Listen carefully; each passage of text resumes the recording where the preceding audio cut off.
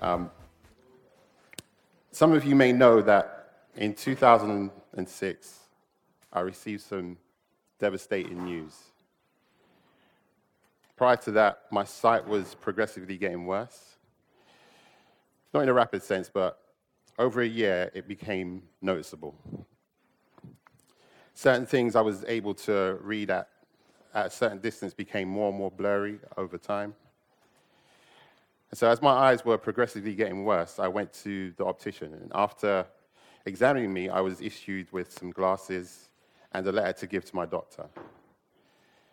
So basically, the optician said, you have a blind spot that we can't seem to solve, so take this letter to your doctor so you can be examined. Now, I'm of the mindset that it wasn't really that much of an emergency.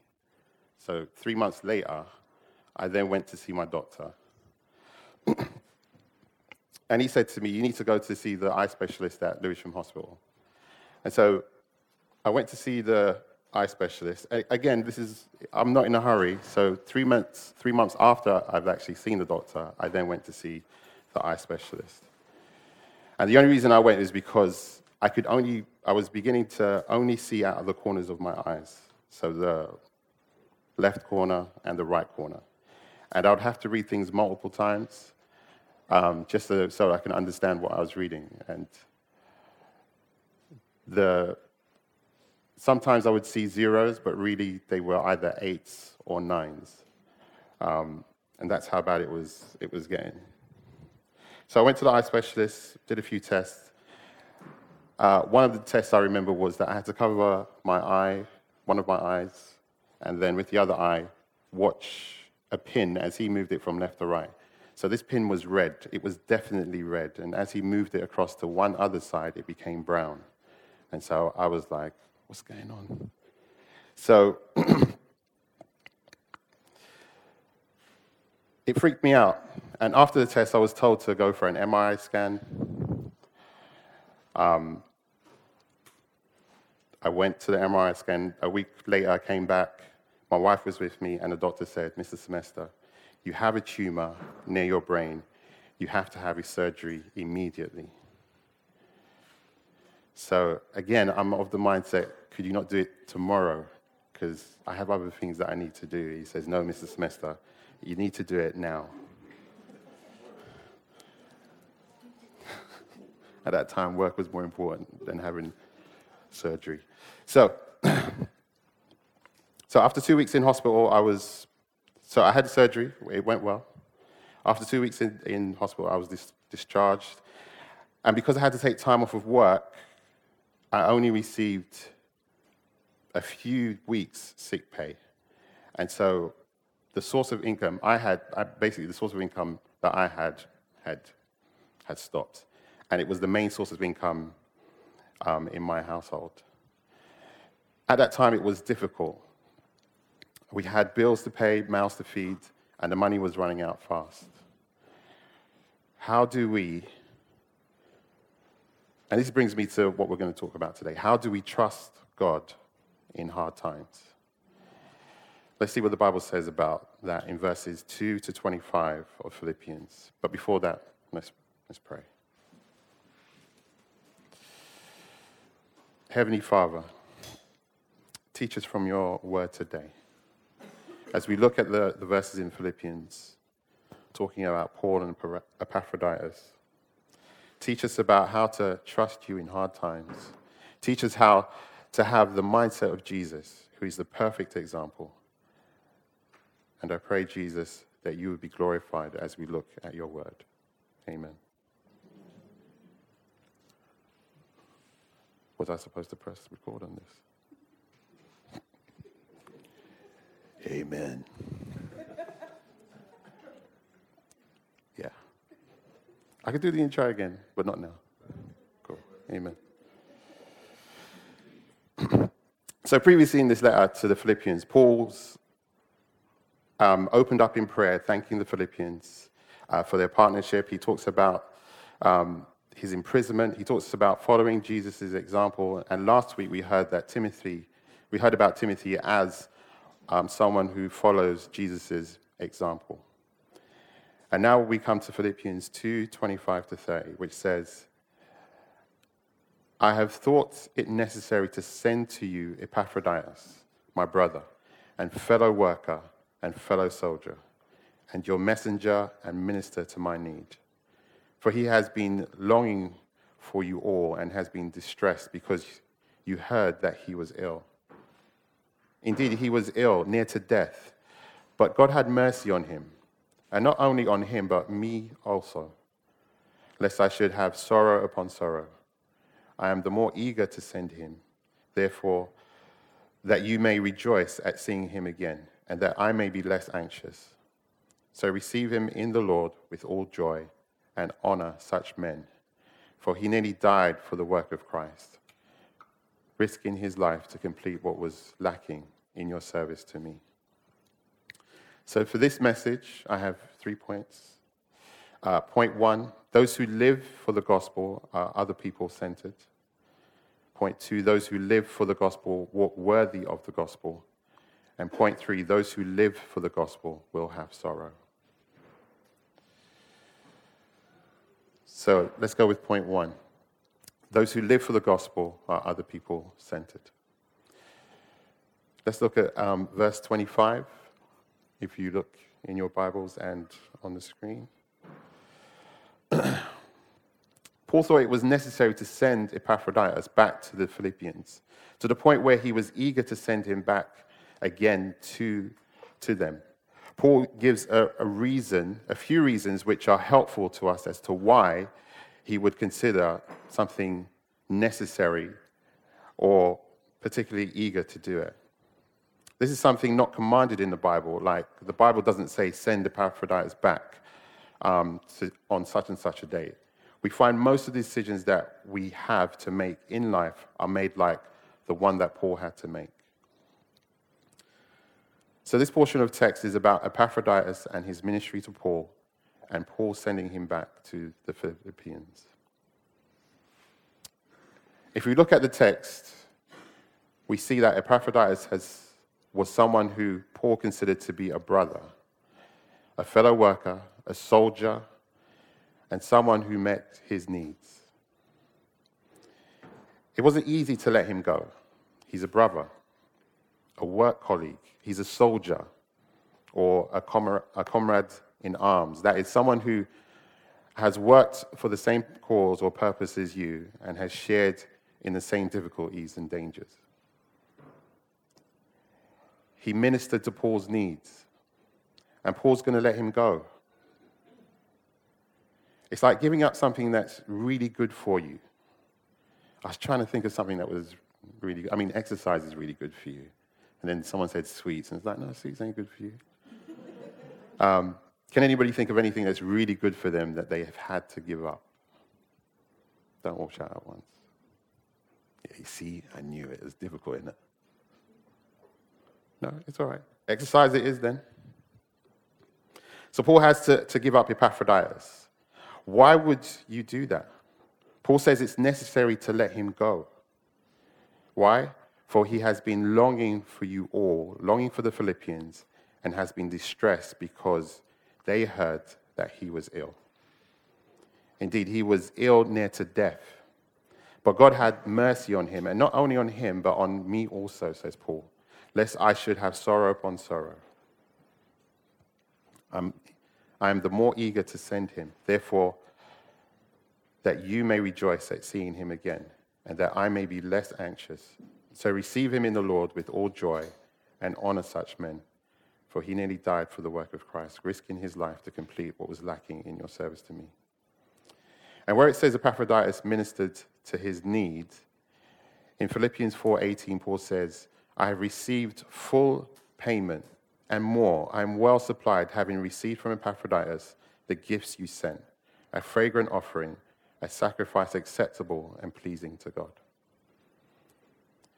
The Philippians probably sent money, clothing, food, the things that Paul needed.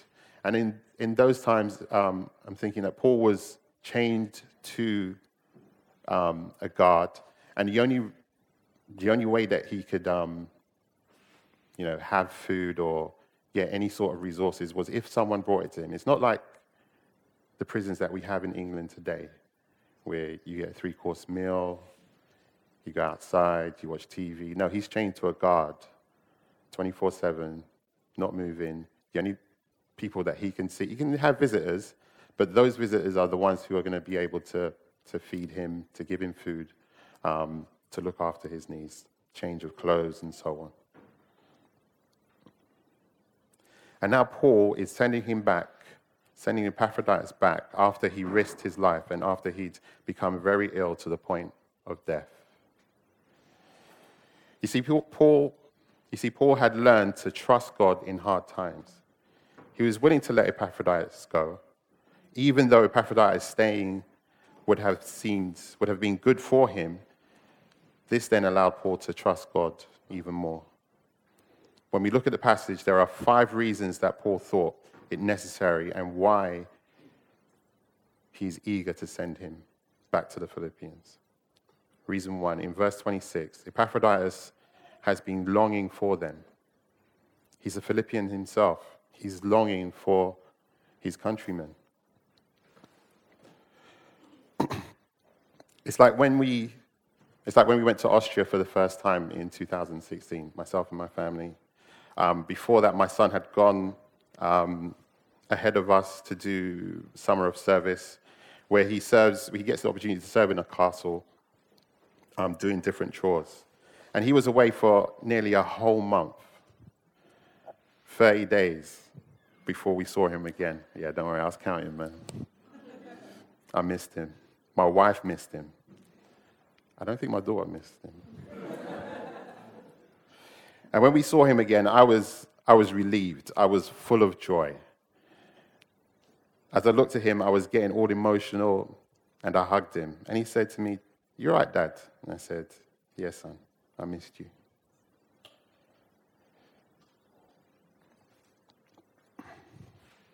So Epaphroditus has been longing for them.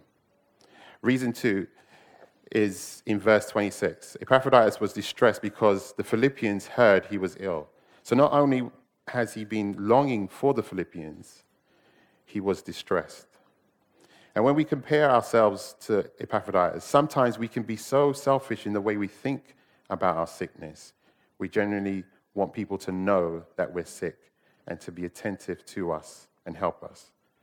I'm the worst in my family, where everybody else just firms it if they got some cold or something like that. I'm like, oh, it really hurts. And my daughter would say, "Dad, seriously?" But what's amazing about Epaphroditus is that he was distressed, not that he was sick, but that the Philippians heard that he was sick. And he's an example of what Paul wants us to see in Philippians 2:3-4. That is, someone who does nothing from selfish ambition or conceit, but in humility counts others more significant than himself. Epaphroditus is not distressed because he's sick. He's distressed because others are concerned about him. He's a person who looks not only to his own interests, but also to the interests of others. Reason 3. Paul thought it necessary to send him home, and now is eager to do so because God had mercy on him and Epaphroditus. You see, God had mercy, and he did not let Paul walk through added sorrow of the death of his friend and the Philippians minister. So if God had mercy on Paul by showing him that kind of kindness, should Paul then keep Epaphroditus because he's Paul's brother, because he's Paul's fellow worker, because he's Paul's fellow soldier and minister to his needs? No. Paul is going to show mercy to the Philippians by sharing him with them. And so this is God's mercy being extended through Paul back to the Philippians, which is another beautiful illustration of Philippians 2:3-4. Do nothing from selfish ambition or conceit, but in humility count others more significant than yourselves. Let each of you look not only to his own interests. How easy it would have been for Paul to keep Epaphroditus. Instead, he looked not only to his own interests, but also to the interests of others. Reason 4. In verse 28, is that the Philippians may rejoice at seeing Epaphroditus again. So Paul takes into account the joy of the Philippians. They love this man. They sent him for Paul's need, but now they would love to have him back. And the last reason in verse 28 is that Paul would be less anxious. His anxiety, his sorrows would be less. So how was Paul other person centered? Well, he considered Epaphroditus' longing and his joy. Paul considers not keeping him for his own sake. Paul's not like, he's my brother. He's my fellow worker. He's my fellow soldier. He ministers to my need. I want to keep him. It's best that he stays here. No. He takes into account Epaphroditus' longing. He considered relieving Epaphroditus' distress, how he feels for them. He wanted to extend God's mercy to others. Paul wants to spread God's mercy to others, which has been shown to him where God did not allow Epaphroditus to die. He takes into account the mercy of God and that has been passed on to him. And lastly, he takes into account the joy of the Philippians. And the result of Paul being other person-centered was that his comfort and joy were met as he tries to meet the need of Epaphroditus and the Philippians. He doesn't look to his own interests only, but also to the interests of others. Paul was being other person-centered. He was looking to satisfy the need of others, seeing their needs as more important than his own. This is the kind of thinking we should do, so that when we think what is necessary for me to do in my relationship with other people, we should take the example of Paul. For Paul, Epaphroditus' longing, he wanted to satisfy it. His distress, he wanted to relieve it. God's mercy, he wanted to spread. He wanted to satisfy the Philippians' joy, and he wanted to be happy from his own effort. So, the next time you have the opportunity to be other person-centered, if the person has a desire which is obviously not sinful, see if you can help. If the person is distressed, ask them, how can you help relieve their pain? And because God has shown you mercy, show mercy to others. When you do this, you will be happy from your own effort, knowing that you helped someone and glorified God, walking worthy of your calling.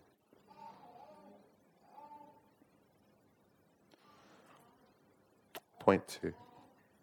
Those who live for the gospel walk worthy of the gospel. Those who live for the gospel walk worthy of the gospel. Let's look at Philippians 2, 3-8. This is where we see the desire of Paul for the Philippians. He says, do nothing from selfish ambition or conceit, but in humility count others more significant than yourselves. Let each of you look not only to his own interests, but also to the interests of others. So you're to count others more significant than yourselves. And then in verse 5, have this mind, which is a mind for others. Have this mind among yourselves, which is yours in Christ Jesus. And from verses 6-8, he gives Christ as the example of this mindset. In verse 6, who, though he was in the form of God, did not count equality with God a thing to be grasped. So Jesus moved from his very high and exalted status, not holding on to equality with God in all its glory, but emptied himself by taking the form of a servant. Being a servant is when you take an interest in others and you count others more significant than yourself. You're becoming their servant. Continuing in verse 7, he, Jesus, being born in the likeness of men and being found in human form, he humbled himself by becoming obedient to the point of death, even death on the cross. This is the central requirement of this letter, of how to walk worthy of the gospel, which it says in Philippians 1:27. This is the mindset you have to have. You have to have humility. You have to have a servant heart like Christ did. So now when we look back at our main text in Philippians 2:25-30, we see Paul and Epaphroditus as examples of this. There are three ways that this text illustrates the mindset of Christ. Number one, Paul's joyful loss for the Philippians' gain. Paul's joyful loss for the Philippians' gain. He says in verse 25, I have thought it necessary to send to you Epaphroditus, even though he's my brother, even though he's my fellow worker, even though he's my fellow soldier, even though he's your minister to my need. You see, all of the descriptions of Epaphroditus say that Paul loves having him around. He loves having a brother like this, a colleague like this, a comrade in arms like this. He loves having someone in his imprisonment to meet his needs. And instead of holding on to him like Jesus might have held on to heaven, he sends Epaphroditus back to the Philippians. And we get a little more explanation in verse 28 as to what's going on. Paul's eager to send him back so that the Philippians can rejoice. In other words, Paul's choosing the Philippians' joy over his comforts. The second way this passage illustrates the mindset of Christ is Epaphroditus' distress for others and not for himself. Paul says in verse 26 that Epaphroditus has been longing for the Philippians and has been distressed because they heard that he was ill. Epaphroditus' distress was not because he was ill, but because the Philippians heard that he was ill, as I've said previously. It's a perfect illustration of Philippians 2:4, that each of you look not only to his own interests, but also to the interests of others. And the third way this passage illustrates the mindset of Christ is that Epaphroditus had risked his life in order to serve Christ, which was also a serving of Paul. Verse 30 says, he nearly died for the work of Christ. He risked his life to complete what was lacking in the Philippian service to Paul. The Philippians had goods that they wanted to give to Paul, but they weren't able to get them to him. So Epaphroditus became the link between Paul and the Philippians. He would take that 6-week journey to get to Paul from Philippi, risking his life in face of all sorts of dangers along the way. So Epaphroditus risked his life in those two ways, one for Christ and one for Paul. He's a man for Christ's glory and Paul's good.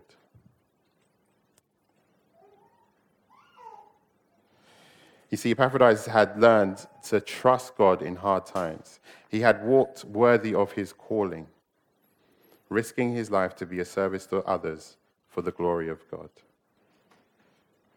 As we leave this building today, let us practice walking worthy of our calling. Let's practice righteousness. Let's do nothing from selfish ambition or conceit, but in humility count others more significant than ourselves. Let each of us look not only to our own interests, but also to the interests of others.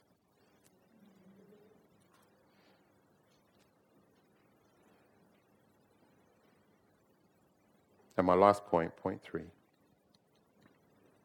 Those who live for the gospel will have sorrow. Those who live for the gospel will have sorrow. So we see from our text that Epaphroditus was ill. He was ill near to death. And we see that God had mercy on him. But not only on him, but on Paul also. Paul loved Epaphroditus. To lose him would have been hard. There are two things in this portion of Scripture we can see. The first is that God was the one that healed Epaphroditus' sickness.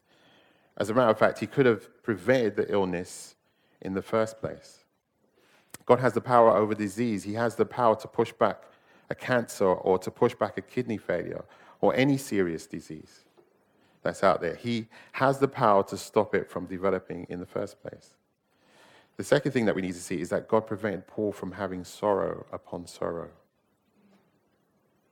But the thing he did have sorrow upon sorrow. Even though the death of Epaphroditus was not one of them, Paul had sorrow upon sorrow. For example, in Philippians 1:12-13, it says, I want you to know, brothers, that what has happened to me has really served to advance the gospel, so that it has become known throughout the whole imperial guard and to all the rest that my imprisonment is for Christ. He's in prison. That's sorrow. In Philippians 1:17, the former proclaimed Christ out of selfish ambition, not sincerely, but thinking to afflict me in my imprisonment. He's got people preaching the gospel to afflict him. That's sorrow. In Philippians 2:20-21, for I have no one like him who will be genuinely concerned for your welfare, for they all seek their own interests, not those of Jesus Christ. His fellow workers were letting him down with their own self-interest. That's sorrow. So when Paul says, God spared me from sorrow upon sorrow, when he could have prevented the illness in the first place, when he could have prevented any of these sorrows, and he didn't, God saved Paul from one more sorrow. What does that mean? Well, 1 Corinthians 10:13 sheds some light on how God works. It says, no temptation has overtaken you that is not common to man. God is faithful, and he will not let you be tempted beyond your ability. But with the temptation, he will also provide the way of escape, that you may be able to endure it. What Paul says here is that no temptation has overtaken you.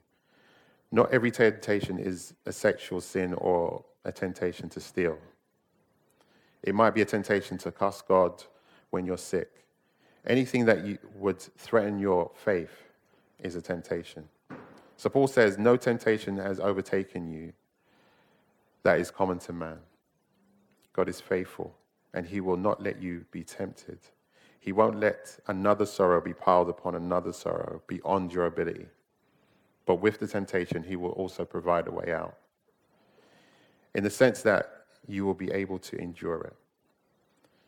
So when sorrows start to mount up in your life, God knows what you can endure, how much you can take. And you should cry out to him for relief.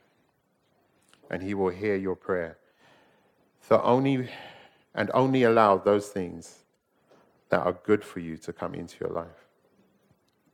Here's an example from 2 Corinthians 12, 8-9. 3 times I pleaded with the Lord about this thorn in the flesh, that it should leave me, and it didn't. Along with all the other things Paul had to deal with, there was this thorn. But Christ said to me, my grace is sufficient. That is, God is faithful, and he will not let you be tested beyond your ability. His grace is sufficient for you. For my power, he says, is made perfect in weakness. Therefore, I will boast all the more gladly of my weakness, so that the power of Christ may rest upon me. So God has the power to heal sickness and prevent it in the first place. The sickness was hard enough on Paul, and Epaphroditus' death would have been very hard on Paul. And so God spares him that. And God knows that he's pushed Paul as far as he's going to push him, in bringing into his life those experiences where he has to cling to God and does not have any resources in himself to handle it. God knows what's best for us. We must trust him, which is what Paul did as he cried out for help and accepted what God gave him. You see, Paul learned to trust God in hard times. Throughout his discomfort, throughout his sorrow, he trusted God. I think of my wife, who is one of 14 siblings. And her mum died. And when her mum died, and then a year later, her auntie died. And then 4 months later, after that, her sister died. and then 6 months later, her niece was murdered, this was sorrow upon sorrow for her. But God has sustained her, giving her only as much as she can bear. Next time you're overwhelmed with sorrow, call out to God. 1 Peter 5, 6-7 says, "Humble yourselves, therefore, under the mighty hand of God, so that at the proper time he may exalt you, casting all your anxieties on him because he cares for you." Which is to tell God everything, the good, the bad, and the ugly. Tell him all that's going on because he cares for you. So the conclusion of this portion of Scripture says in Philippians 2:29-30, "So receive him, that is Epaphroditus, in the Lord with all joy and honor such men." What type of men is Paul talking about? What kind of men is Paul talking about? Men who, when they get sick, don't grumble. Men who trust God's sovereign goodness, and he will not allow any more sorrows to pile up on us, but instead he will give us grace that is sufficient for us. Men who live for others. Men who know that God will supply all that they need in hard times. Such men as Epaphroditus, who didn't grumble, he trusted God's sovereign goodness, and he poured out his life for Paul and for the Philippians. And when such men are honored, God is honored. And throughout Philippians, we've seen Timothy as an example of these type of men. Paul as an example, Epaphroditus as an example. All were living to have the mindset of Jesus. Jesus, when he left heaven, trusted God during hard times. He did nothing from selfish ambition or conceit, but in humility, he counted others more significant than himself. He looked not only to his own interests, but also to the interests of others.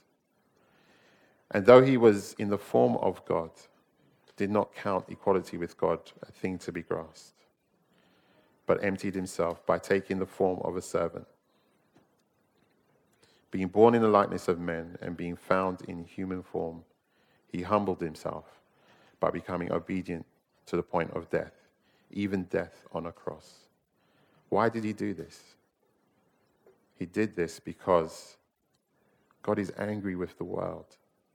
Why? Because we suppress what is true about God in an unrighteous living. But God so loved the world that he gave his only Son, Jesus, that whoever believes in him will not perish but have everlasting life. We need to trust God in hard times. The only way to do that is to submit our lives to him by accepting his Son, Jesus, by confessing with our mouth that Jesus is Lord and believing in our hearts that God raised him from the dead, and we will be saved. Will you learn to trust God in hard times? You can only truly do this by turning away from sin and confessing Jesus as Lord. Let's pray.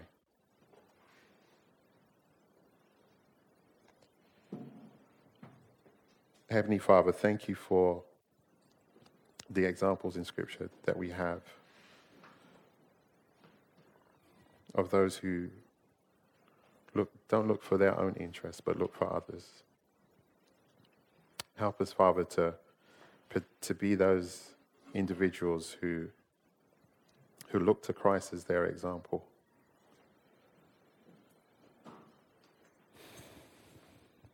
Help us, Father, to be like Paul.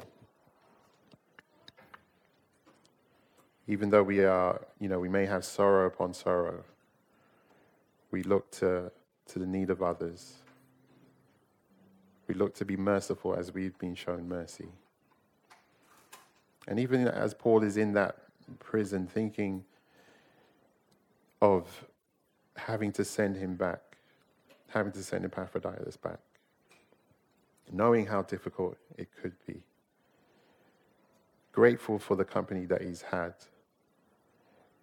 for Epaphroditus ministering to his need, and yet still he's other person centered. He's not thinking of his own interests. He's thinking of the Philippians. He's thinking of Epaphroditus. Help us, Lord, as we go from here today to be other person centered, to the glory of your name. Amen.